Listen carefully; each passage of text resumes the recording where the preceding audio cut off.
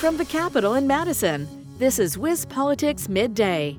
Hi, everybody. I'm Jeff Mayers from WisPolitics.com, here with Midday, brought to you by Spectrum. And I have with me Adam Kellenhofer. He's a reporter in the Madison office at WisPolitics.com. Welcome. Thanks, Jeff. I'm doing good. How are you? Doing okay. Summer in Wisconsin. There's a lot of political news, a lot of big stories. One of the biggest, of course, is the U.S. Supreme Court tossing out a 50-year precedent in Roe v. Wade and throwing it to the states. And in Wisconsin, that means that an 1849 anti-abortion law is apparently on the books. So much so that Governor Tony Evers tried to get the Republican legislature to come in and change the law. The Republicans gabbled in and gabbled out, as they usually do with his special sessions. And but this week, Evers and Democratic Attorney General Josh Kaul filed suit saying the 1849 law is not in effect. What's the case, the legal case, as to why it's not in effect? Well, Jeff, basically, Attorney General Josh Kaul, he's a Democrat, obviously, and so is Governor Tony Evers. They're arguing that this 1849 abortion ban that, criminalizes all abortions except in the case of preserving the life of the mother, criminalizes it with a felony, and that law, as you said, was created in 1849, 1 year after our state gained statehood. Evers and Kaul are arguing this ban doesn't really apply anymore because there are newer laws regarding abortions and abortion access and what qualifies as an abortion, abortion pills, things that people who drafted that 1849 law back in the 19th century likely had no idea about because those inventions and innovations were not around at the time that they drafted that law. So Kaul and Evers are saying those newer laws that came out after that 1849 ban supersede the 1849 ban because newer laws usually take precedent over much older laws in many other cases. So that's basically the crux of their argument here. Okay, so that suit is in Dane County Court, and we don't really know where exactly the next hearing is or what the next step is. Republicans have denounced it as a political stunt. And what have the Republican gubernatorial candidates said about this? Former Lieutenant Governor Kleefisch, Rebecca Kleefisch, she was the Lieutenant Governor under Scott Walker. She really was not happy about Evers and Kaul's lawsuits. She said that they, quote, want women to think that we won't be able to live full lives unless we end the lives of unplanned babies. She said that enforcing that law, that 1849 law that is on the books, she said it shouldn't be difficult.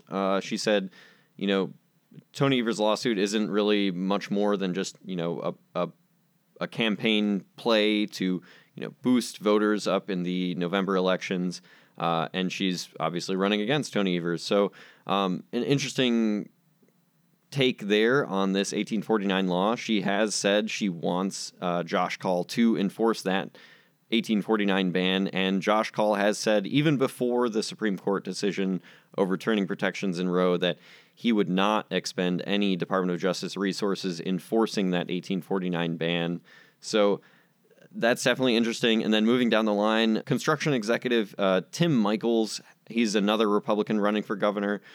He entered pretty late in the race, but he's still had a good showing so far. He said, again, that law, that 1849 law, should be enforced as it's written. And as we said before, that law has no exceptions for abortions in the cases of rape or incest. And both of those gubernatorial candidates on the Republican side have said that they don't support adding any provisions into the 1849 law that would create an exception for rape or incest. Nicholson and Ramthun pretty much agree. All the Republican candidates pretty much agree.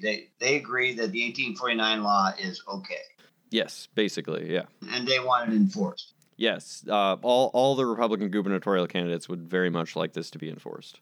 And I assume the Republican attorney general candidates are of the same opinion? Yeah, I mean, we usually don't like to assume, but it's safe to do so in this case. The Republican attorney general candidates, both Fond du Lac DA Eric Toney and private attorney and former Assemblyman Adam Jarko, have said that they also want to see Attorney General Josh Kaul enforce that law. And they said if they do become Attorney General in November, they would also enforce that law as it is written. Yeah, just as a side note, when I was covering politics, which was many years ago, I guess, the Republican orthodoxy was, abortion with restrictions, but exceptions for three things: life of the mother, and rape and incest. And I don't know, in your conversations in politics, do we know why this has shifted? That is a really tough question to answer, Jeff.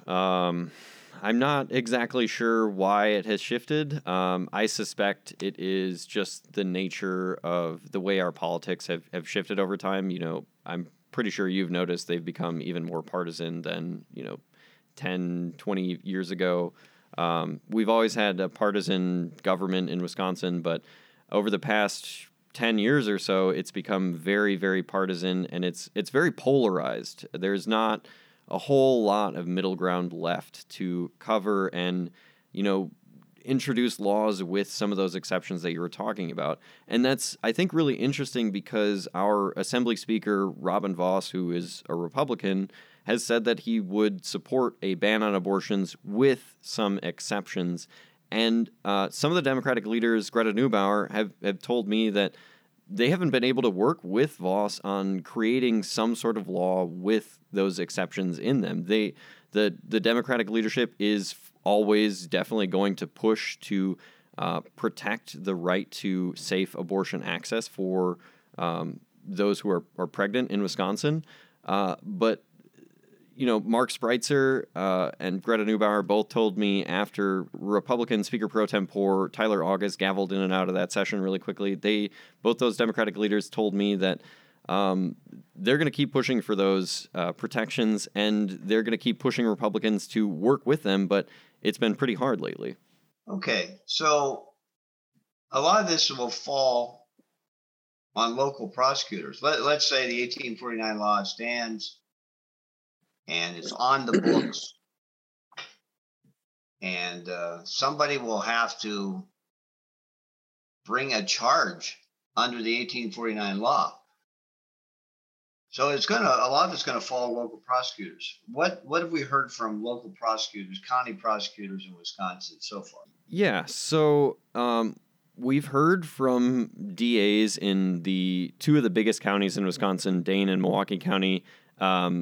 Not super surprising here. Those are both liberal counties, and the DAs in both counties have said that they would not prosecute any sort of infractions of that 1849 abortion ban.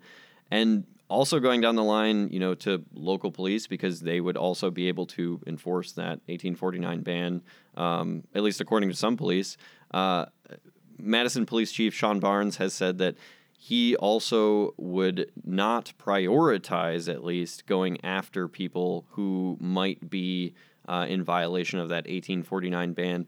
But, Jeff, there is at least one district attorney in Wisconsin in Sheboygan County who has said openly that he would prosecute crimes under that 1849 abortion ban. So that is Sheboygan County DA Joel Urmanski. And you have the Fond du Lac County District Attorney running for Attorney General, basically saying the law should be enforced. Now, whether he personally would bring a charge, maybe that didn't come up in his statement. But at any rate, so we've had at least one in Sheboygan County. Okay. And that's the home county, I think, of Senator LeMahieu, the Senate Majority Leader. Okay. So what are the options for women if Planned Parenthood has suspended abortion procedures? Another clinic has suspended them. So what are the options for women in Wisconsin going forward? What are you hearing? Well, it looks like to be frank, there really are not a lot of options out there. We've heard Governor Tony Evers, say he would offer clemency to any physicians who felt that they should be performing abortions right now, but we still haven't, all the Planned Parenthood clinics, all of the abortion clinics that I know of are not doing any abortions at all for fear of being prosecuted in the future because, that 1849 ban has no statute of limitations attached to it. So a lot of physicians are worried that if they do perform abortions now, even if Evers offers them clemency right now, they might be prosecuted under that 1849 law if we end up with one of those Republican attorney generals in the future after those November elections or even down the road from there. So other options for those seeking abortions are basically to drive out of state or however you need to get out of the state.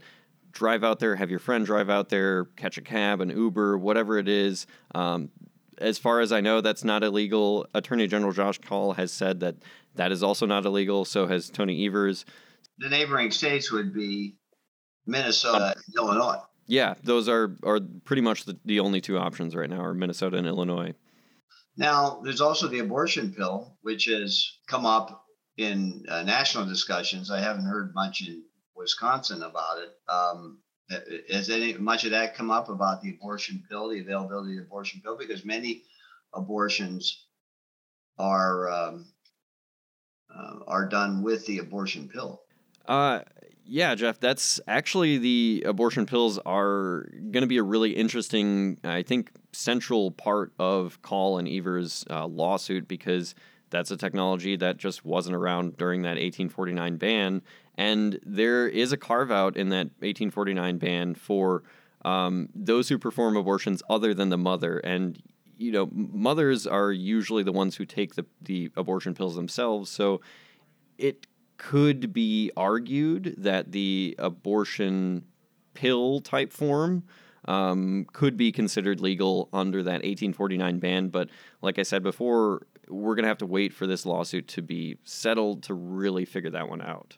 All right, Adam, thank you for bringing us up to date. This is a continuing story. Of course, you can check out more at WisPolitics.com, and midday we'll follow this story as well. So thank you very much, Adam. And thank you for listening to Midday, brought to you by Spectrum. This has been WisPolitics Midday.